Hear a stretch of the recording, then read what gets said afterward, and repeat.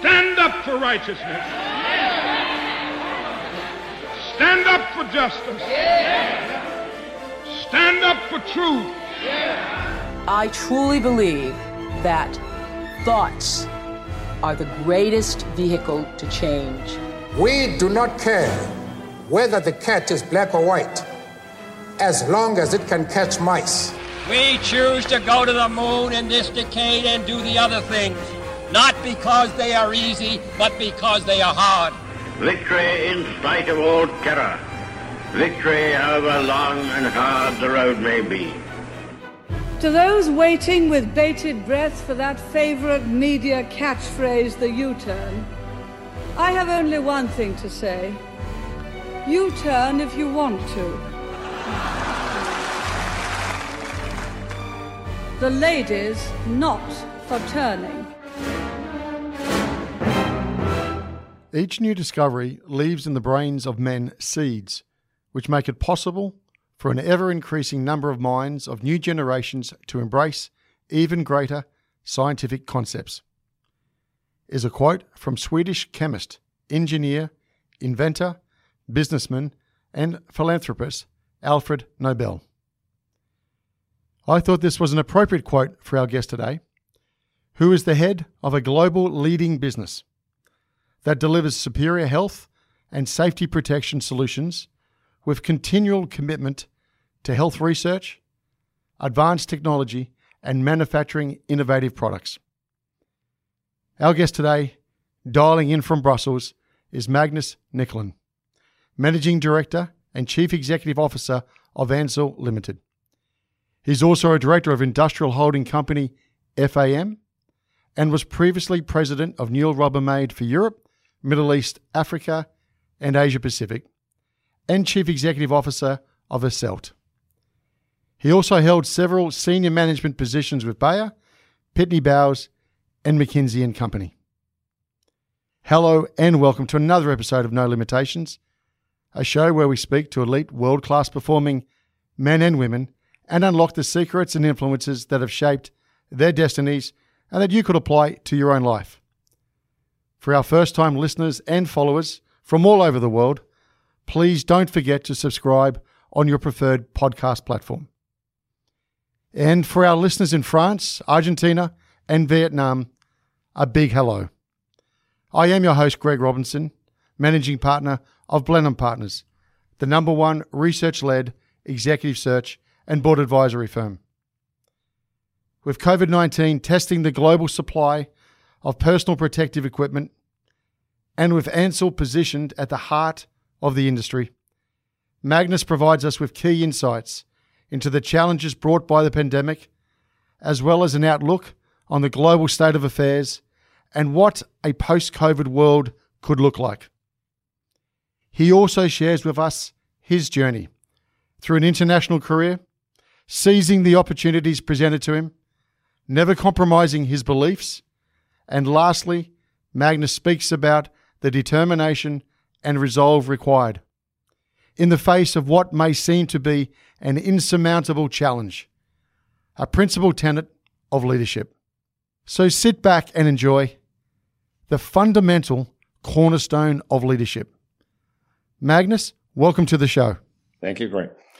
Before we discuss Ansell and the great success story it's been, Magnus, can you share with us a little bit about your upbringing? Where's that accent from?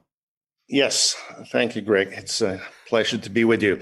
Well, I was born in Sweden, and Sweden is a small country. The global dimension came in early opportunities to travel and get out, but fundamentally a very competitive family, 4 siblings, and we learned early on to compete for attention, to compete to win, and so forth. So I think that was probably the most important thing I took away from home. My father was running a company, and we talked business around the dinner table from the age of like 5. So that too, I guess, colored what you become to a degree. The competitiveness, I think, is the one that comes back. And does that lead to the form of the Marines that I read about, Swedish Marines? Maybe it does, because it was sort of the toughest service to join. It was all volunteer, a lot of fun, a lot of challenges. working in small units. It was obviously my first experience as a formal experience as a leader, and a great opportunity to make mistakes actually and learn from it. And some of the principles that I've taken with me all my life came from there as well. I remember an instance crawling in a muddy field as part of basic training, and the drill sergeant screaming over our heads, "Gilla läget," which essentially meant you got to love it, the situation. And it sort of comes back to what I believe is so fundamental to leadership. There is always something you can like about the situation, no matter how terrible. To me, it's a fundamental cornerstone of leadership and of being like the situation you're in. And if you don't, make it better. And when did you actually join the Marines? Was that pre or post university? Pre. So essentially you join as an 18-year-old. Okay. And then I went to university, my undergrad in Sweden, and I got married to my wife, Sophie. And the day after our marriage, we moved from Sweden. And we've sort of never looked back. So we moved to Paris, and I worked for a big French bank and got way more responsibility than I should have been given. But that was another sort of interesting stepping stone. And then essentially what I learned from that is take whatever chances you're given. How did that come about, Magnus, the actual story to France? At the time, Crédit Lyonnais was the third largest bank in the world. It did a lot of international financing and bond issues and so forth. And I happened to speak English fluently. And some of my French colleagues weren't so capable, let's put it that way. So they asked me, "Hey, Magnus, why don't you handle the syndication? Or why don't you go and take care of this discussion with the other bank in the US, whatever it was?" So as a young banker, 6 months into the job, I was asked to do things I shouldn't have been asked to do. But that too is a learning experience, isn't it? You do your best, you step up, you talk to your colleagues, you learn fast. So my principle here is take the chances you give and then make the most of it, right? Where does McKinsey fit into all this then? Well, that was after business school. So I went to business school in the US, Wharton, and worked for McKinsey during the summer between years, and then actually said no to them and joined the competing firm. But then eventually came back to McKinsey and joined them in London and did most of the early work in London and Paris, and in Stockholm actually worked for the Swedish Defense, which was kind of interesting, helping the Supreme Commander get more efficiency out of the subs or out of the army units and so forth. It was kind of a fascinating experience, but most of it was consumer packaged goods. And eventually my wife and I moved back to the US. We were not done with the US, so we wanted to be there. So I did most of my time with McKinsey in the US, and you learn a lot. You get exposed to a lot of different industries. You get to deal with really tough problems. You learn how to do analysis. You learn how to boil the ocean and get to the core data that really is key to the decision making and so forth. So quite fundamental in getting a set of tools that you can use whatever you do later in life.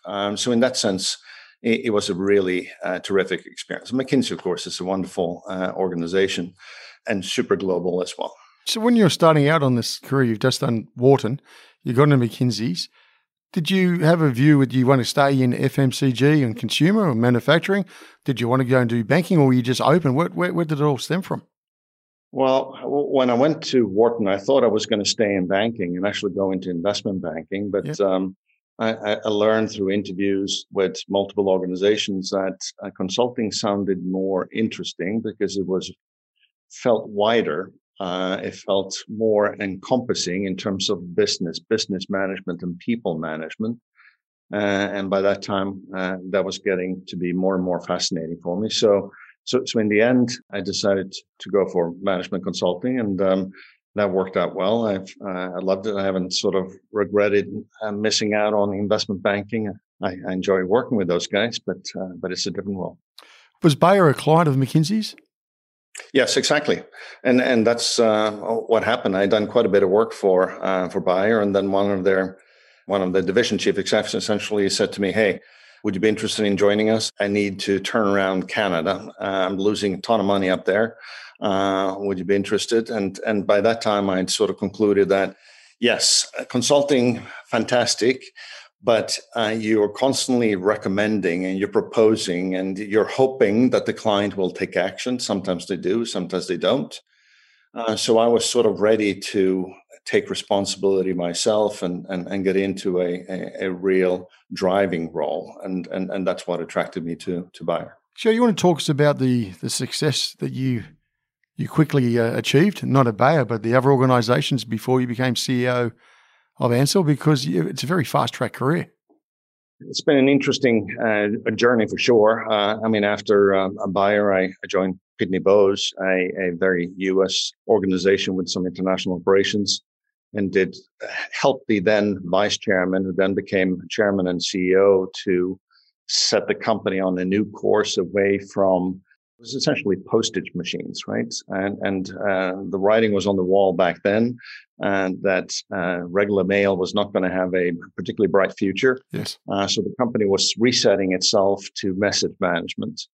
And that's what we focused on. I remember especially being a bit of a troubleshooter in that company. I was sent out to Japan to turn around the Japanese operation.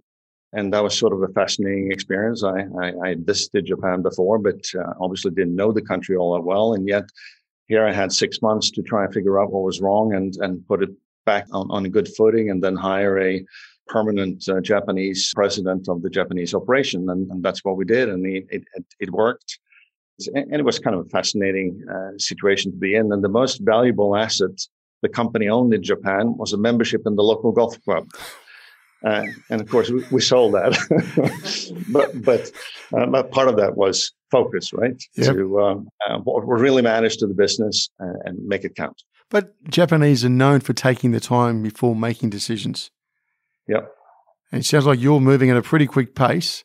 How did you get them to move along with you? I was there on a mandate from the CEO of the company to fix it. So there wasn't a lot of negotiation, so to speak. It was a lot of analysis, a lot of involving the Japanese team in finding the right solution. And that's, I guess, also a principle of mine. And if you're going to come up with a plan of attack or a way of setting the course for the company, you better involve the team, because they need to own it. It's not you, it's them. So if they don't own the solution, nothing is going to happen when you turn around, right? So that too happened in Japan. It worked well, and we did indeed turn the corner. And for the next several years, the Japanese operation was doing quite well. What was next, Magnus, after that? Well, so I worked for Pitney for a number of years, and then joined a Swedish-English company called SLT Office Products in New York. And initially head of a business unit, and then I became sort of head of several business units. I was reporting to the CEO, a member of the leadership team, and then he was asked to leave, and we got a new CEO. And he and I worked together quite well initially, but then the company had a little bit of a challenge and was losing profitability. And he and I had a disagreement on how to fix that. He wanted to cut costs 10% across the board. And I said, no, you can't cut cost in the jewels that are growing fast. I'd rather cut 20% here and don't cut on the jewels. Yeah, right. And we couldn't agree. And in the end, I said to him on a Friday afternoon, either you and I are going to have to agree on this, or you should frankly fire me. And he has to think about it over the weekend. And on Monday, he fired me. Did he really? Absolutely. And I was actually quite happy with that outcome. Okay. Now, in the end, I then spent about a year in private equity as a advisory partner and so forth. Yep. For a couple of firms. Eventually was introduced to a former Lehman banker who essentially said, hey, I learned a lot about the office products industry, and a lot of people are saying that you know quite a bit about it. Could one buy somebody in the industry and use it as a roll-up platform? And I said, yeah, I know one company. It's called SLT. And eventually we put together a plan and took it around to a number of private equity firms, and eventually I convinced a firm in Boston. And then we acquired SLT, and my former boss then left, and I became the CEO. And then we did what I had preached a year before, and that was to invest aggressively in the fastest growing labeling business called Dymo. And we took it to amazing heights, and that eventually led to us driving so much value in that business that we sold it to Newell Rubbermaid. Right, okay. And we sold it for 50% more than we paid for the entire company. And this was like 20% of the company. So Wow. it was a really interesting development for that business. So why do you think you were seeing things differently to the previous CEO? I'd been there a little bit longer, so I knew the company. I was very much into the weeds, if you will, of understanding what drove success. I just felt that we needed to be a little bit more thoughtful. But it was probably just insight and time-based and analysis, perhaps.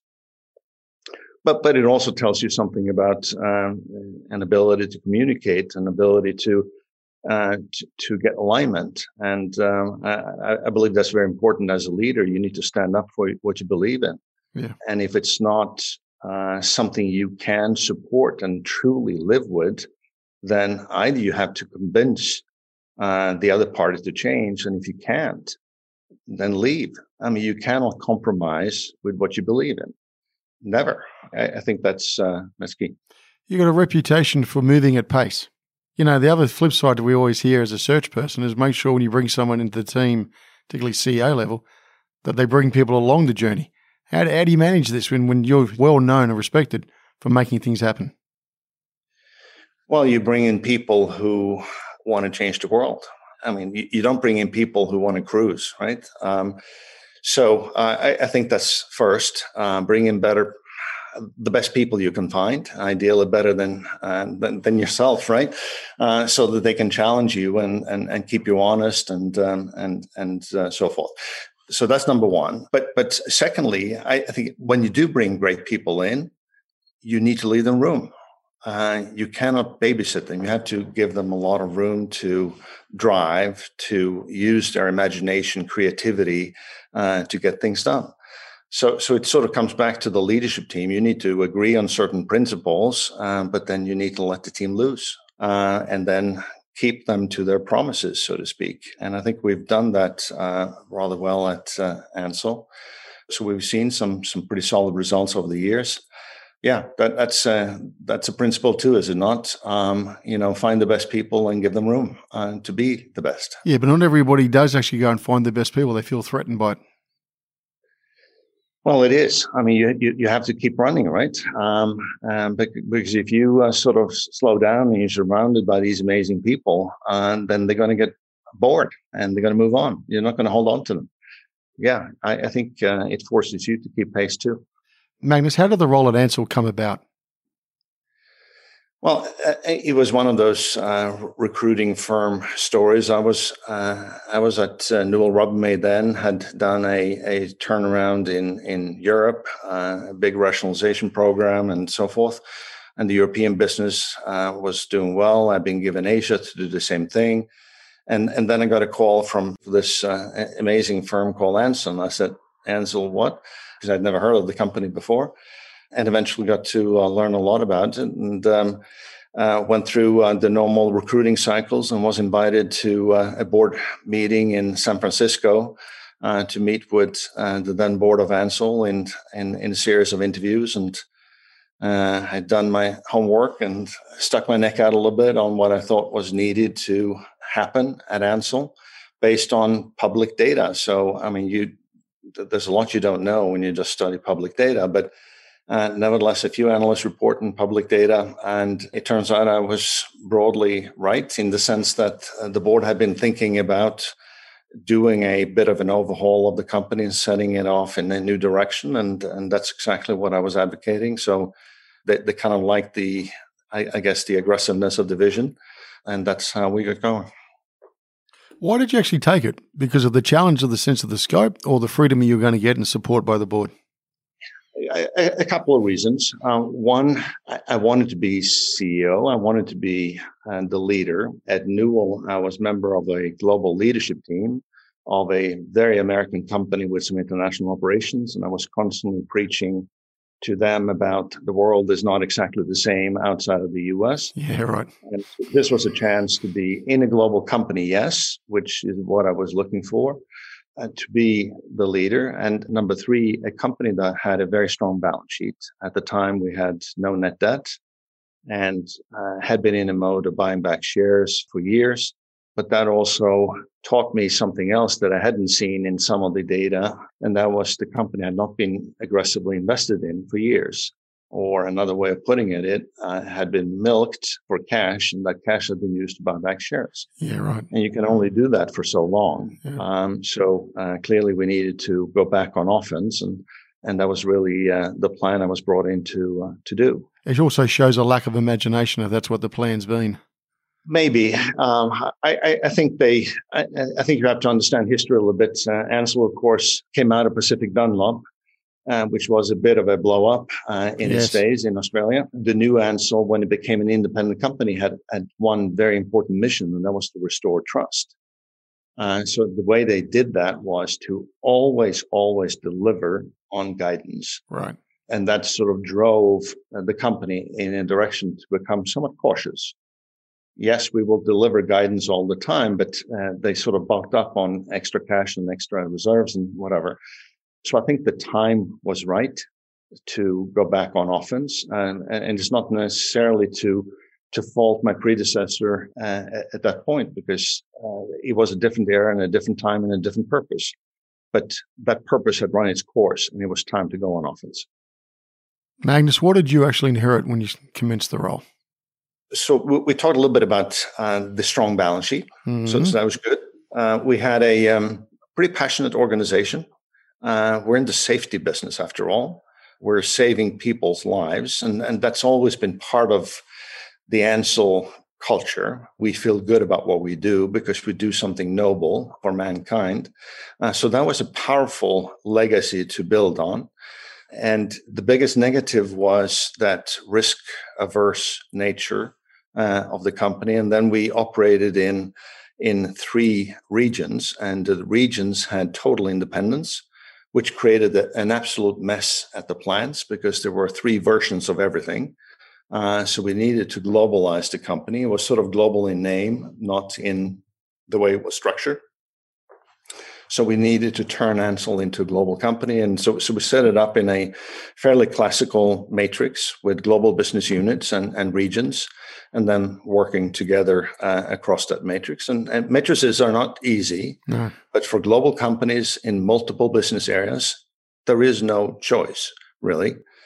So that's why we went there fast. And we organized a big event in Paris, of all places, to set the company off in the new direction. And I launched what we then called the 2X plan, to essentially double the size of the company, double profitability. And we adopted a new set of values and had the whole management team involved in that, essentially ascribing to the principle I shared with you earlier, that get the team to develop the plan of attack. So we had a team and a project called True North that essentially helped us guide the setup of the business and set the plan of attack. And it focused on really 4 or 5 building blocks. Number 1, we needed to go back and innovate. So we doubled R&D spending and opened 5 new R&D centers. Number 2, we needed to focus on our brands. In the safety business, you're selling trust. Yeah, right. You need to trust this brand to protect you. Yep. The problem with Ansell at that time was we had 250 different brands, and most of them were tiny.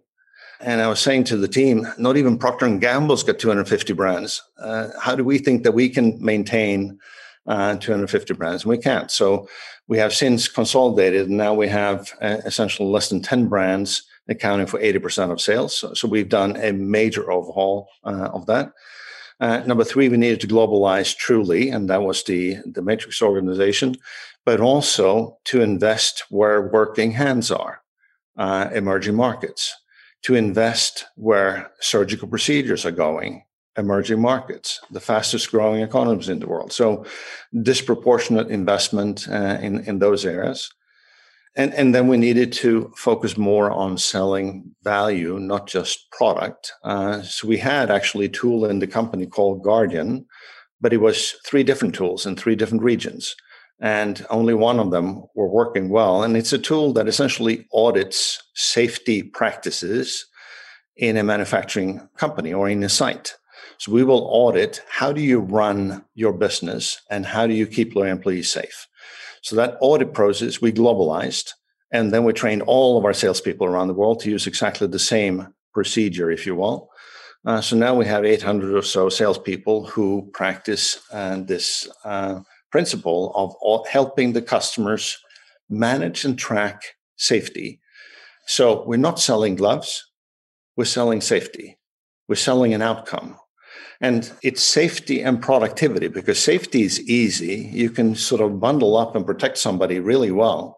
But if they're supposed to be safe and productive at the same time, it's really hard, because now you need to have a thin glove, very nimble, very flexible, and yet protect you against all harm, right?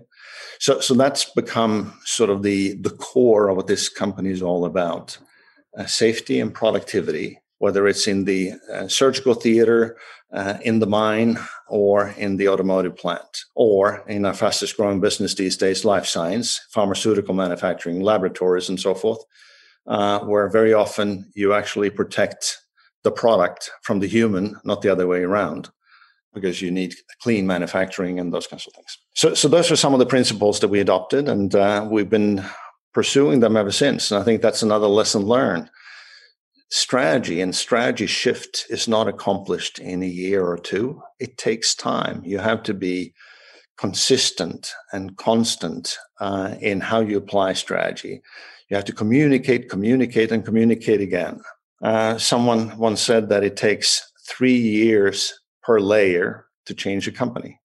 All right. I find that quite striking, because most companies have 7 layers. That's right. So that's a lot of years if you really want to change all the way to the front line, right?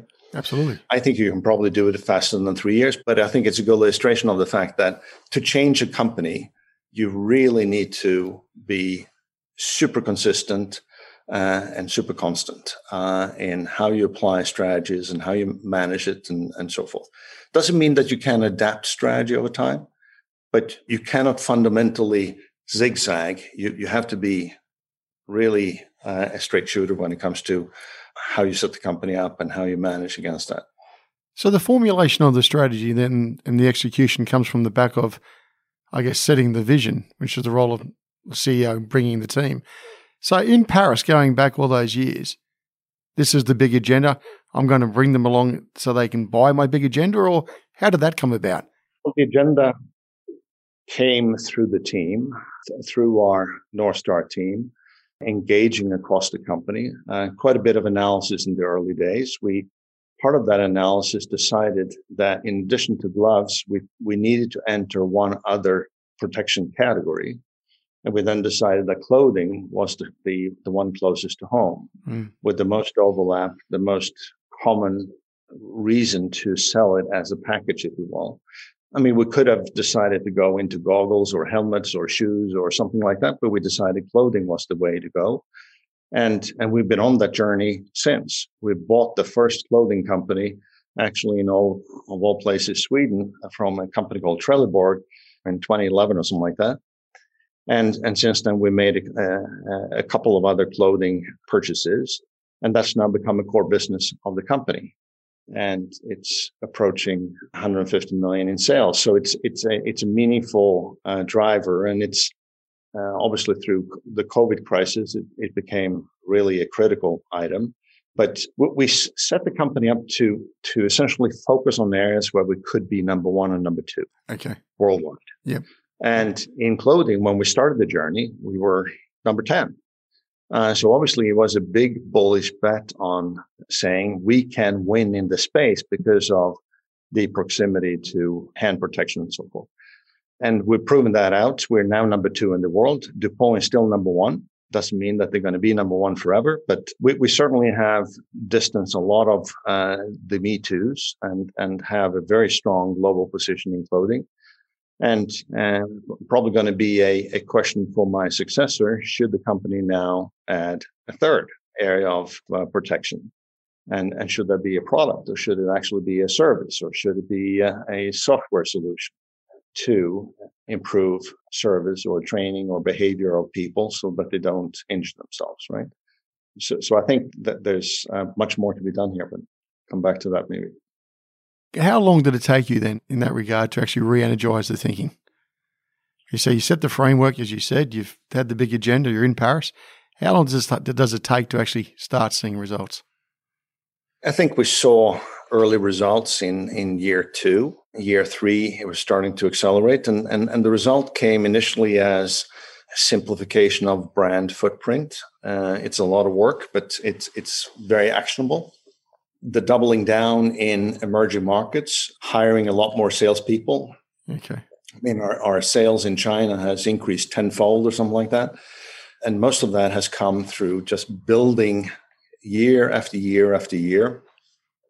New salespeople, new capabilities, broadening the range, setting up a warehouse, improving service, and so forth. And we've done that in China and India and Southeast Asia, in Brazil, all over Latin America. Mexico is, in fact, individually the strongest market in the world for us in terms of market share and position. And it's sort of been a consistent application of that focus. So yes, we saw results pretty quickly. And then it's steadily gone on from there. We've made, I think now, 12 acquisitions.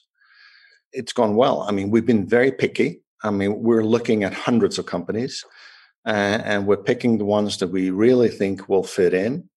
And we make sure that we don't overpay. And that means that we back out of a lot of competitive bid situations, and we've lost a lot of potentially attractive opportunities to private equity because we felt they pay too much.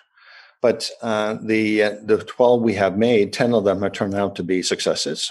So that's a good track record, and we don't want to throw that out the window. So we're going to continue to be picky and make sure that the acquisitions we make have a good strategic fit, that the value is justified, and that we have a clear path to set up integration and manage the company post deal making. That's really when the work starts. It's worked well for us, and it's allowed us to build capabilities we didn't have, and technologies that we brought into the company allowed us to integrate backwards in a couple of areas. Instead of buying finished yarns, we now are covering our own yarns. So we're buying individual fibers and we're wrapping them and crimping them and adding a lot of value to the yarns before it's put into a glove, as an example. Yes. And by the same token, we can go backwards into latex technologies and chemicals and coatings and coverings and machine making and so forth. So there's a lot there, many dimensions of differentiation, which is actually something we've honed in on. We talk about strategy in the company now as our 8 dimensions of differentiation. Customer proximity and how we work with customers and knowing them and solving their problems, not just peddling gloves, right?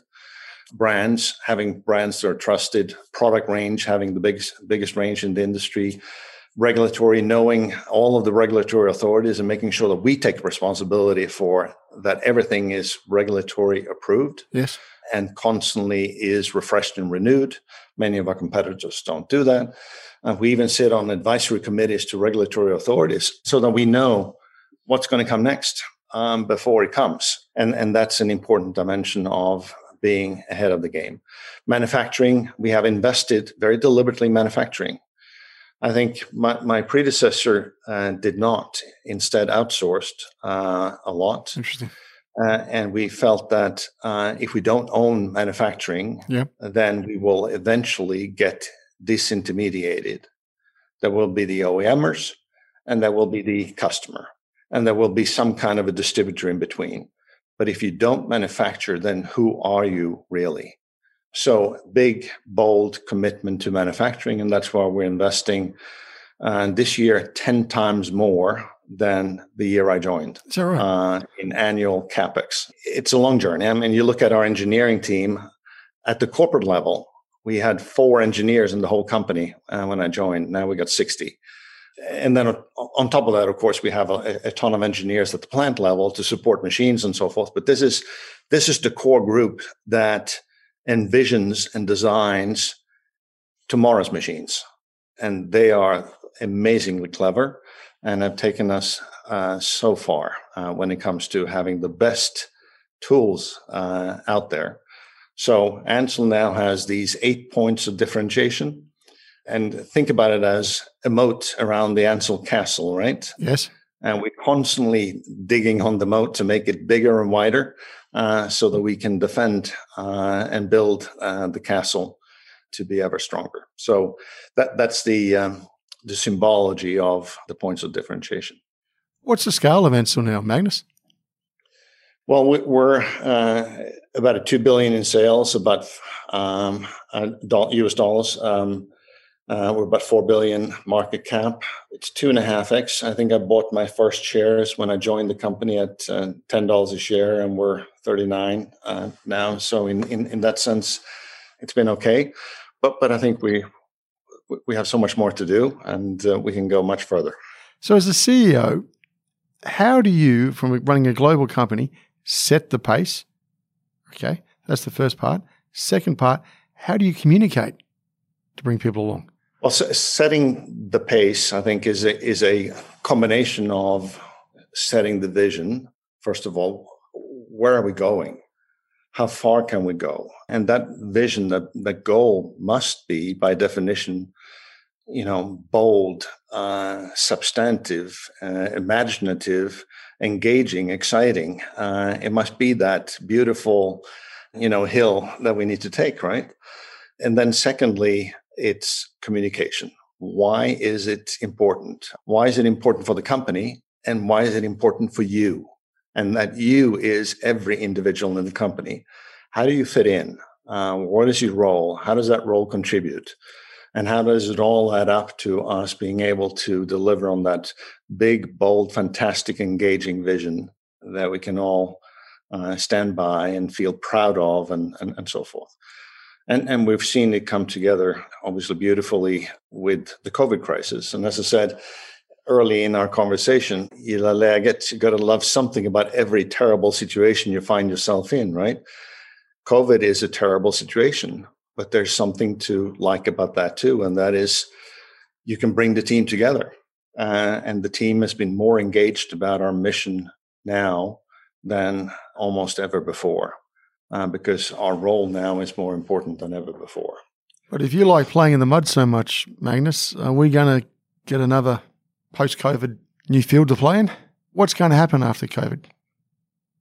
Well, first of all, we don't think there is a post-COVID. Oh. There is a post-peak. Most scientists, as we all read and hear, think that this is going to be with us one way or the other. It's going to continue to mutate, and we now have essentially 3 or 4 really dangerous mutations, and these virus mutations take over and dominate. And for now, it looks like the vaccines will work, but they will only work for a year, number one. Second, we don't know whether they will work against all of the mutations. Yeah, right. And we certainly don't know whether they will work against future mutations that haven't happened yet. Yep. So for that reason, it is likely that we're going to have to deal with COVID-19 and COVID-21 and COVID-23 and COVID-29 as well. And in the sense that it will be around, much like influenza is, and annual influenza shots and so forth. And there will probably annual COVID shots in some form. Or booster shots and so forth. So as soon as we vaccinated the whole world population, we need to do it again and again. So that's what we see. So what's our role as Ansell? Well, it's to provide protection. It is provide gloves that actually sanitize themselves and kill viruses and bacteria on contact. So at least you don't spread it. Mm-hmm. It is safety protocols, helping customers set that up. I mean, we learned early in our plant in China, already late January last year, we saw what was happening in Wuhan. Yes. We had problems getting our workers back from Wuhan to start up the plant in Xiamen, producing suits, of all things. Right, okay. In the early days, we got help from the Chinese government to get our employees back in return for giving them a majority of our output. Right. But the real lesson learned there was, how do you set up a plant and run it consistently in a very dangerous environment where everybody around you could be infected? So we set that up with safety protocols. We set it up with temperature controls and distancing and all that kind of stuff. And we did it 13, 14 months ago. And we learned from that and then exported that know-how to all of our plants. And based on that, we've actually been able to run our plants with very few COVID cases, because as soon as we have one case in one plant, we send that person home. We do contact tracing. We send everybody he or she talked to home. We pay them while they're home, and we keep running the plant. So if you compare Ansell to most of our competitors, we've had far fewer cases and been able to run our plants very effectively through this. And that know-how is quite valuable and is a know-how that we're also bringing to our customers. How do you run your plant safely? Because don't assume just because the number of cases in your community is trending down that is all gone and you can forget about it. It will come back. And this is a dour message to be conveying, but it's likely to be the truth. And we better be prepared for that. So, how did Ansell go with the logistics of it all? That's been challenging, hasn't it? It's been tough because obviously in some areas, like single-use gloves, demand tripled. Yeah. And it increased to a point where it was way ahead of total global manufacturing capacity. And that then led to price increases. Yes. Some of our competitors took the opportunity. They were very opportunistic. Well, I used to get 10 for this product. I can probably ask for 50 now. Even though my cost hasn't gone up, I will ask for 50 anyway because I can. And some of them ask for 100. Oh, I could get 100 too because the customer is so desperate. Ansell did not do that. We instead passed on cost increases because in some cases we were sourcing finished goods and we had to pay those exorbitant prices. We passed that on. But we didn't put a lot of additional margin in there and take price just because we could. And the argument being, we're in here for the long term. And if we take this kind of a stance and price gouge now, customers will remember and we will lose trust forever. Yeah. So we can't do that. And even though we could have made more money in this past year, it would still have been the wrong decision to be making and the wrong action. It wouldn't be consistent with our values, but it also would be just stupid, actually, for the long term. So we've been as careful as we can be. It doesn't mean that we haven't taken a lot of price increases. We have, but only because we had to. But we're also being quite fast about taking pricing down as soon as we can. For example, in clothing, we saw prices double, and then it came down to near pre-COVID levels. Mm-hmm.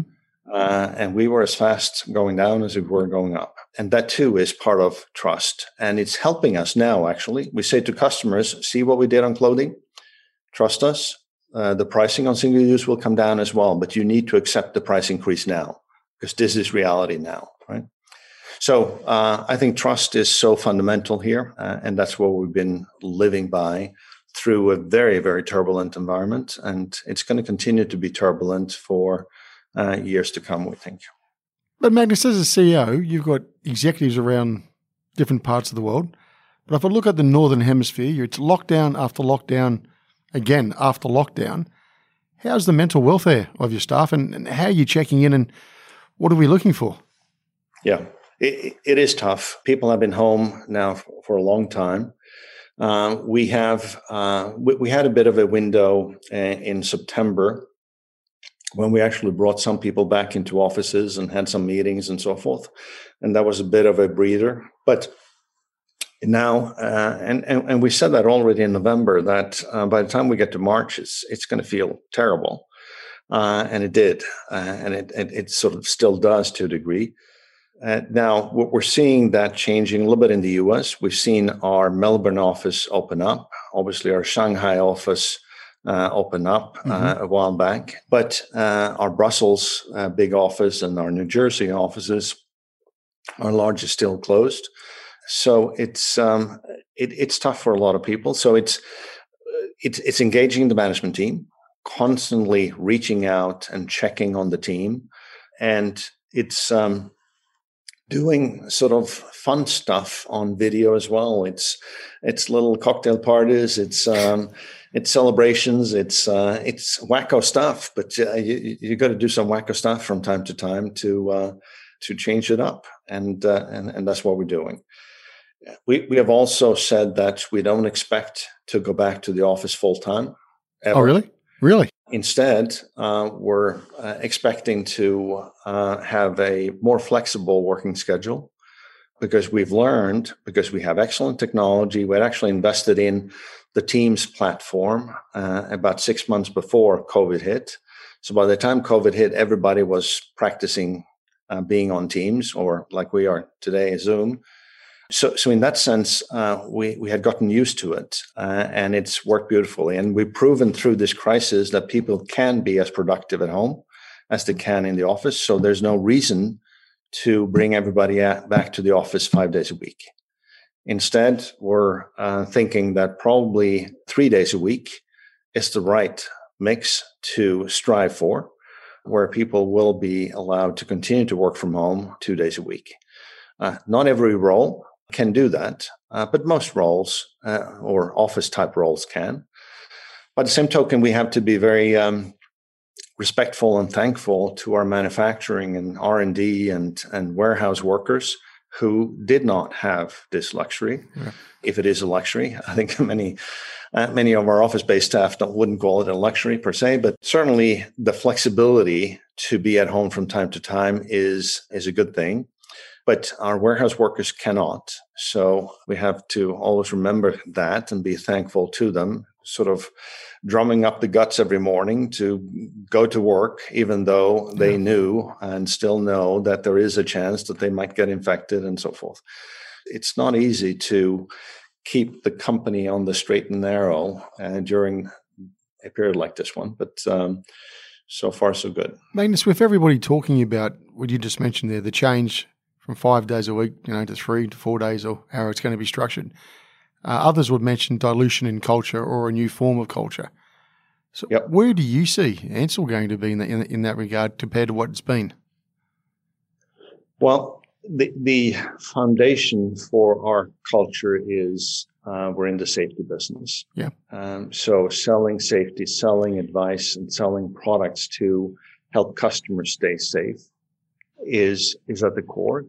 That has also always been part of how we run our own plants. So we have the best safety record in our plants of any industry, pretty much, meaning the lowest LTIs or STIs or injury rates of pretty much any company you can think of. Okay.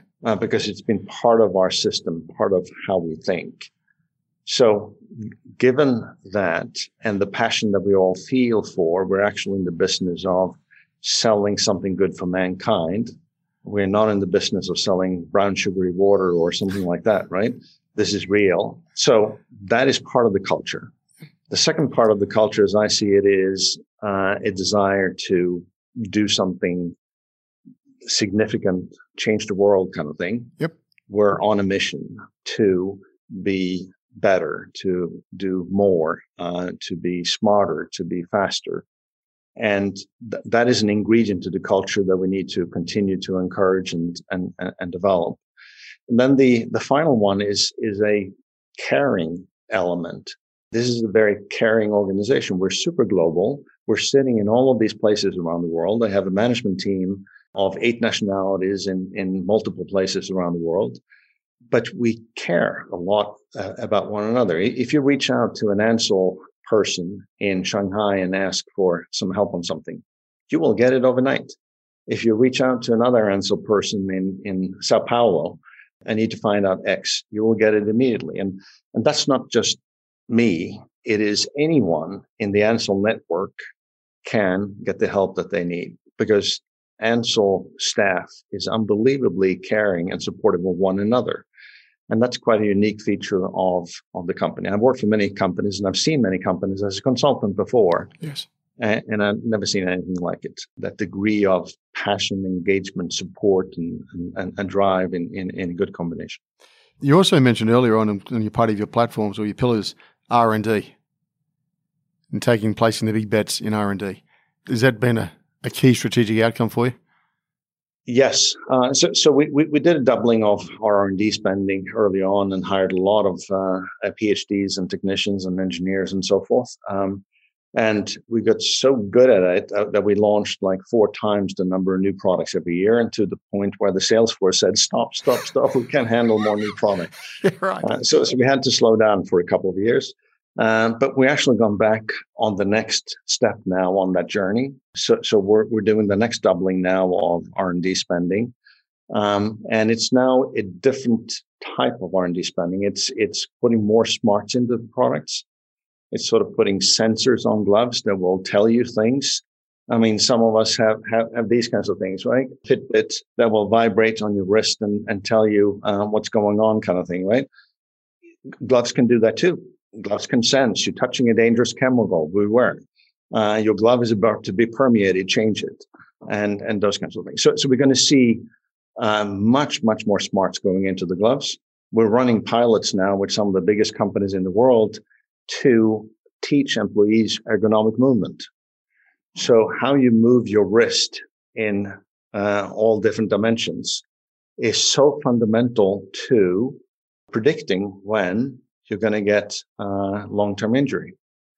So we can actually, with software algorithms and AI, predict when that's going to happen, and then send little buzzing signals to the employees saying, no, don't move that way. So you essentially teach employees to lift right, move right, and so forth, right? So here we're talking about serious value add.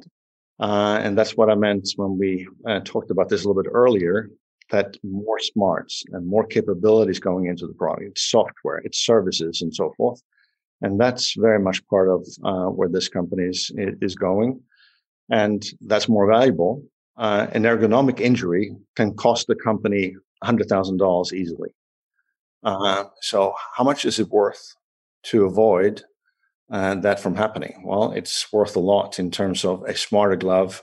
Instead of paying $1 for the glove, you pay $2, but you get the service with it. So very, very exciting future there. We launched, 7 or 8 years ago, a Global Innovation Awards program. And we just celebrated the winners recently.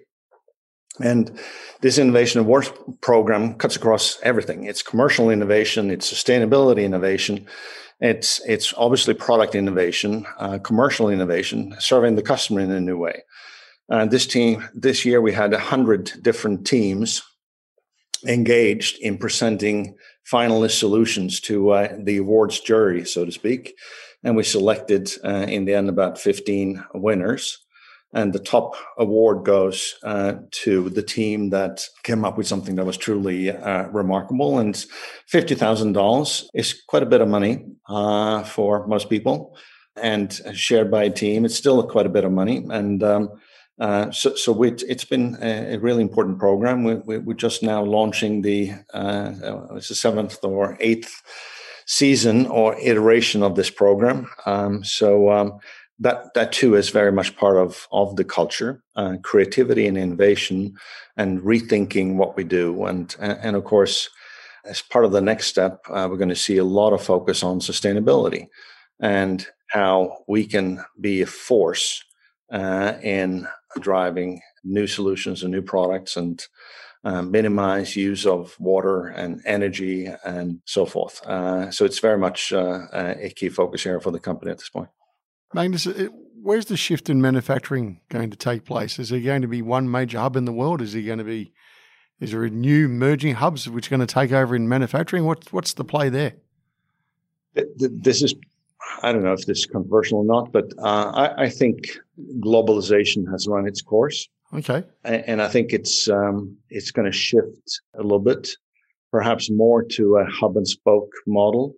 We have some big centers of manufacturing in lower cost countries. And then you have late stage differentiation and certain types of products produced closer to the customer. And maybe you have components coming from the big center and being used in the local facility. I mean, we saw it with Donald Trump and his vision for America, Buy American First. We've seen it in Russia, a very strong Russia First movement. We see it everywhere in the world. And you've seen it through the COVID crisis as well. Well, we should be able to manufacture our own gloves locally and not be dependent on imports to protect our people, right? We've seen that everywhere. So I think this is becoming more of a permanent feature, and it's for two reasons. One is because you need to capture the ingenuity and capability that resides in every country. Second, it is for supply assurance. So there are many reasons that will drive us in this direction. And the final reason is that the labor cost differential is getting smaller. Chinese labor cost is now only half or something like that of what it is in Europe. And it used to be 1/10, right? Yep. So that gap has closed quite dramatically. Yep. And then transportation cost is going up. And the risk in long transportation distances and so forth, we saw it in spades with the Suez mini disaster recently, right? Yes. It just puts the finger on how incredibly dependent we are on this interconnected world. And we're going to continue to be dependent, but we cannot afford to be that dependent. So I think we're going to see a more balanced footprint emerging with more local manufacturing, but still big manufacturing centers in Asia, in some countries in Latin America, and that's going to be key. For Ansell, we are big in Malaysia, yes, and Thailand and Sri Lanka, yep, and Vietnam. And we're now open up probably the first greenfield site in Ansell's history in about 30 years in India. So it's going to be a big new site for us, a cornerstone site. What's the sort of scale of that? When you say big new site, what's the scale, Magnus? Well, it's probably going to be, 1,500, 2,000 workers, something like that, when all is said and done. Yep. And it depends on how much automation we put in there and so forth. But that's typically what a full scale or mega site looks like at Ansell. And then we have smaller sites with 400 or 500 workers. But I think some of those parameters would change as automation increases. But yeah, it's going to be a big site. Are we seeing the reemergence of the Cold War? The democratic nations versus the non-democratic nations seems to be talked a lot more about in recent times. I think there's going to be more conflict, yes, because you have conflicting directions or expression of power and influence, and they will clash and will continue to clash. It's going to be, I think, a challenge for all companies to navigate. We certainly don't want to be aggressively picking sides. And I think there's enough evidence of corporations starting to become political. And I don't think that's the role for corporations to be political. And we have to stand up for our beliefs and so forth. But there's a limit to how deep that should go. So in Ansell's case, we're global. We love doing business in China. And it doesn't mean that we love everything that China does, but the same applies to almost any country. And just because you don't love everything about a country doesn't mean that you can't do business there. So I think that's how we need to manage ourselves going forward. Now, someone who has undertaken a fair amount of M&A during their career, what is the art of negotiation? To me, it's always trust. You have to be building trust with the seller early, because if there is no trust, then the negotiation is going to be impossible, and the deal constraints are going to be impossible. So transparency as much as you can make it, but honesty in what you communicate and what you say you want to do and so forth, I think is fundamental. Ansell has been quite successful in buying family-owned businesses, for example, because we establish a relationship with the founder, and we essentially say that we will take care of your life's work. It will be integrated for sure, but many of the fundamentals that you put in place will live on. And I think that's a key element that makes us successful.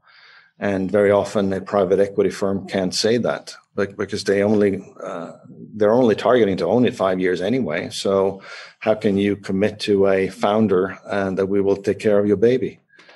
They can't.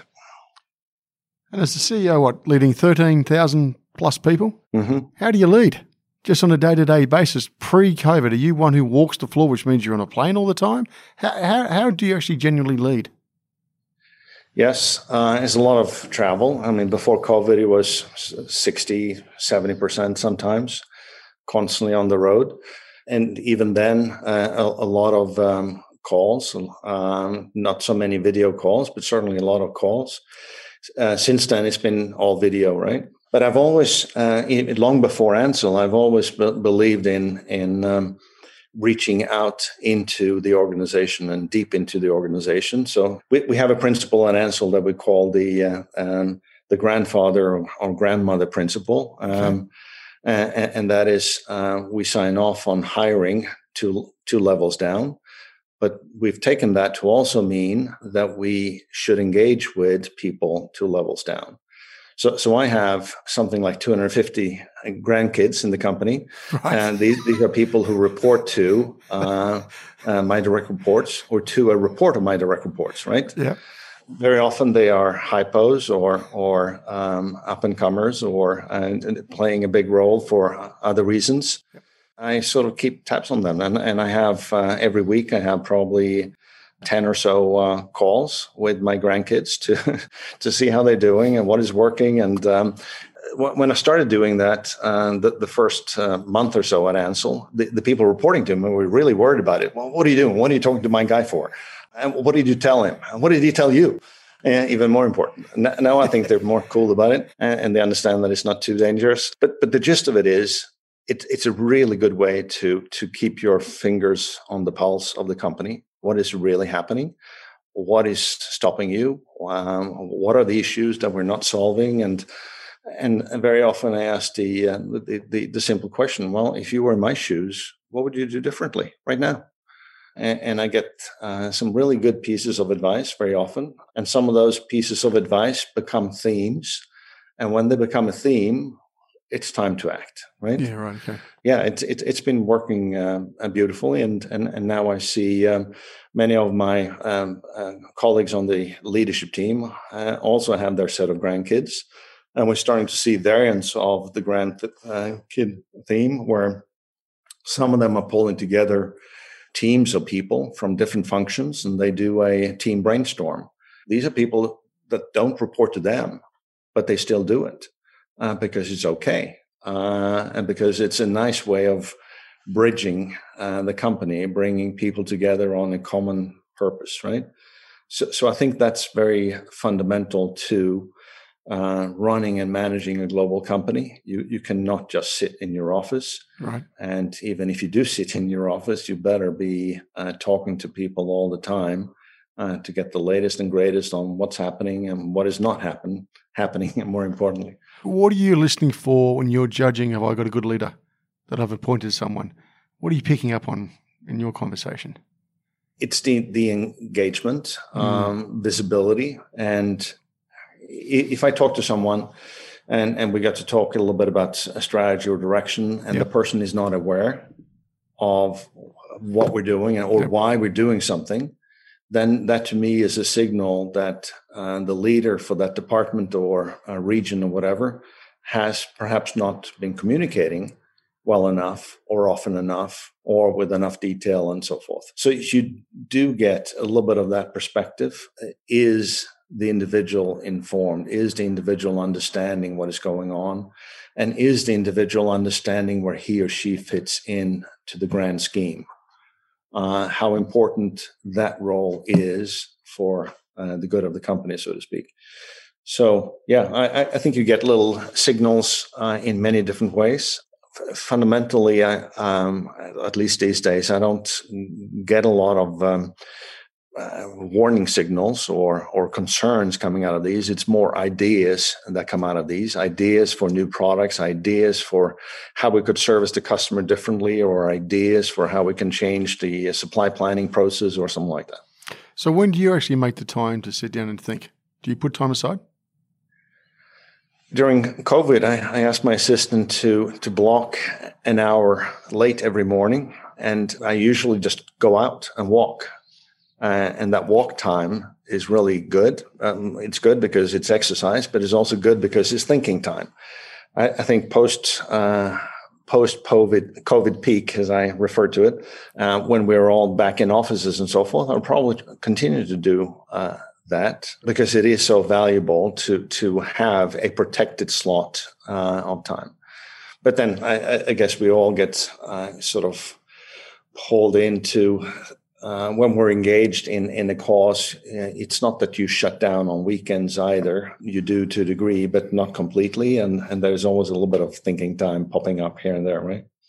So when are you going to make the big call, Magnus, and you've got to bring in a new idea or restructure a business line or open up, as you say, a new operation or acquire a new company, do you bounce the idea past someone? Absolutely. We have a very engaged leadership team, ELT as we call it. And since COVID, we actually meet every other week. In the early stages of COVID, we met every week. And before COVID, we met once a month or once every 6 weeks. So it's quite a departure. But that team is very strong. And the people I've recruited to be on that team, I've said to all of them, your number one role is a general manager of Ansell. You are here to solve Ansell's business problems and get us moving. Number two, yes, you're also head of HR or you're CFO or you're running a business unit, but your number one job is you're leading Ansell. And that also then means that we need to engage as a team. I need to listen to their advice. I need to get their best opinion. And sometimes that's going to be a pretty diverse set of opinions. And then, of course, in the end, I need to make the call. That balancing act of engaging the leadership team fundamentally to think with you, and then in the end, make the call on what we're going to do. And when we make the call on what we're going to do, that team needs to be 100% behind it all the time. During my sort of 10 years with Ansell, there's been periods when we've had the leadership team not fully in line, and it doesn't work. And if there's one lesson learned for me is to be less forgiving of pot shots after decisions have been made. It doesn't work because it sends reverberations through the company that are so damaging. So I think the ELT we have now is beautiful and is very much aligned. And but even if we at some point go back to a monthly schedule instead of a biweekly schedule, it's going to be key to keep that way of working and keep that openness and trust working. From your position, how's the global economy? When's it going to start coming back in some decent pace? Now, it is coming back quite strongly. You may have seen the U.S. jobs report, super strong. Yep. We see good activity in Europe in spite of the lockdowns. The automotive industry is looking pretty solid. China has been going strong for quite a while now. Southeast Asia is a bit mixed, but generally quite strong. Latin America is mixed as well. But fundamentally, the economy is not bad, and we're going to see the global economy. I think IMF is expected to come out with an update, and it's probably going to be updated upwards to a global economy growth in the mid-single digit, which is not bad for the global economy. So I don't think we have any reason to feel sorry for ourselves. It's going to be a beautiful environment to be successful in. It's not going to be an easy one because it's going to be turbulent. We're going to have new shutdowns. We're going to have new limitations, and it's going to be moving constantly. But if you are agile, I think it's going to be a fertile territory for a lot of success. I'm going to pick up on that one word, agile. It's the most bandied around word there is. What does it actually mean? And what does it mean to you? Quick to respond, quick to adapt to new information. Information changes all the time, right? So you need to have your antenna out there to pick up data, and when the data comes in, draw the conclusions from the data and then pivot or evolve or stay the course as the case may be. So that to me is what agility means. Respond to new information and deliver the solution or the value the customer needs at that time. And for this period of time of COVID, has it actually been, without being terrible, has it been beneficial for Ansell in sense of market share and production and revenue? Yes, we have sold more gloves and more suits than before COVID. Some of that has come from increased demand driven by COVID and so forth. Yep. But some of our businesses have gone in the opposite direction. If you take mechanical gloves, for example, for automotive and metal fabrication industry and mining and so forth, yes. Went down dramatically for about 6, 7, 8 months. And then it started to come back again. So it's not universally good. It's been a bit of a mixed bag, but more good than bad, if we can use those terms. But what is more interesting here is it's solidified the commitment of the organization. We talked before about the passion and the engagement around being a safety company. Mm-hmm. It's become even stronger during this time. So in a way, the morale or the culture or the commitment to what we do is stronger now than ever before. And that's made us a better company.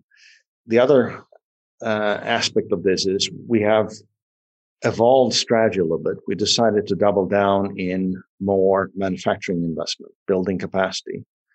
Good news is we actually decided to do that well before COVID. Yeah, right. So that when COVID hit, we had all kinds of new capacity coming on stream. So sometimes you just have to be lucky and good at the same time, right? So in this case, that happened. But during COVID, we have also decided to double down in a couple of areas. Since it worked so well, okay, let's invest even more then. So we're taking the opportunity of doing well to invest more aggressively for the future. So we are today investing more in our future than ever before, whether it's manufacturing capacity, whether it's R&D, engineering capability, even branding and marketing, digital reshape of the company. We're launching all kinds of new engines to service customers and make it easier to shop Ansell, if you will, or to self-help modules so the customer can diagnose their own safety needs and those kinds of things. So there's a lot going on here that will help make Ansell even more impactful in the medium and long term. And I mean, perfect case in point, surgical. So we're number one in the world in surgical gloves. Nominally, that business should be struggling right now because elective surgeries are postponed, right? Yeah, right. Yep. If you have a little growth on your leg and you wanted to remove it, you can't go in and do that right now because the hospital is busy, especially in Europe. The hospital is full up to the ceiling with extreme COVID cases, intensive care and so forth, right? So all of that is postponed. And yet our surgical business is growing rapidly at that. Why is that? Well, some of it is, can we call it misuse, meaning some customers are using surgical gloves where they shouldn't to protect against COVID. But most of it is because many of our competitors actually backed out of surgical because they could make more money selling single-use gloves. Okay. So they essentially abandoned customers left and right, who then came to us and said, Ansell, can you help? And luckily we had built some capacity so we could. So we have taken a lot of market share from weaker competitors or from short-sighted competitors who just were in it for the money. So I think that's what we really like seeing. Life science, same thing. We have bought a couple of companies in life science. We have overinvested in life science. We've built sales forces. So we now have a very strong position in life science globally. And guess what? Life science is seeing high demand, pharmaceutical research, laboratories, testing, vaccine application, and so forth, right? So yeah, it's been beneficial, but the more powerful element of it is what it's done to the long-term capabilities of Ansell. Mate, if I can ask you something a little bit closer to home, Australia, in that sense. Are we playing it smart in regards to business competing against those new markets you're talking about around the world? Are we encouraging business to take risk? Are we encouraging business to invest with us? Or is it just difficult to do business? I think Australia is in some ways quite similar to Europe or the US in that sense. And I think there is a desire to be more of a manufacturing location.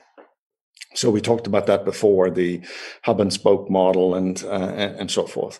And I think that's where the opportunity lies. I don't think that there is a realistic opportunity for Australia to be the site where you have large glove manufacturing plants, right? Because they're still quite labor intensive. And even if you could automate so that the labor differential wasn't the key concern, latex comes from Southeast Asia. And lo and behold, it costs more to ship wet, raw latex than it does cost to ship the finished product. Yeah, right. So you have a double whammy. And then the third one is energy is more expensive in Australia than in Malaysia, for example. Mm-hmm. So no, there isn't a realistic opportunity of large-scale manufacturing, but there is realistic opportunity of service and support and small, nimble facilities, highly automated, to be supporting the core site that will still sit in a lower cost location. Have we got an opportunity to play a role in R&D or being, the incubators or being the smart thinking or the labs, or is Singapore going to pick that up and leave us for dead? No, I absolutely. I think that's a big area of opportunity. And I think we're seeing in Australia a lot of very smart medical device, pharmaceutical type companies doing really well. Most of them are quite global, but much of the innovation, R&D and so forth is sitting in Australia. So Ansell is not one of them. Our innovation focus is sitting in Asia, actually. But yes, I do think that there is an opportunity, and I would not exclude a situation where we would see an Ansell R&D center in Melbourne as well. Because one thing that we do know is we find a lot of smart people, and smart people is everything. So what's going to be next for you, Magnus? Well, I do a little bit of board work, and I suspect that I will do a little bit more of that. It's going to be boards that want to change the world too. I don't want to be a rubber stamper.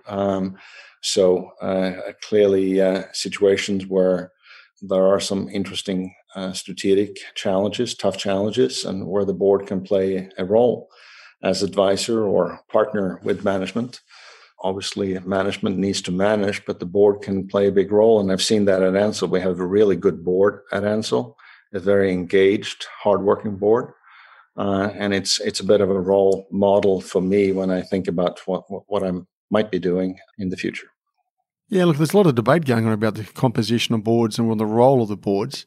And I think you said partnering, that's an unusual terminology, but I could see it playing more of a discussion point now. Do you think we've got the right composition, or do you see much difference between Europe, Australia, US, and how boards arrive at decisions? Or is there a good model that you've looked at and thought, wow, if I could take a bit of that and a bit of this and build that best board? Yes, probably. I mean, as you know, in the US, they still very often have combined CEO and chairman. Yes. But based on my perspective, it's probably not ideal most of the time. I can see situations where it would be a good solution, but I think the balance between the CEO and the chairman is actually quite interesting and can be quite powerful.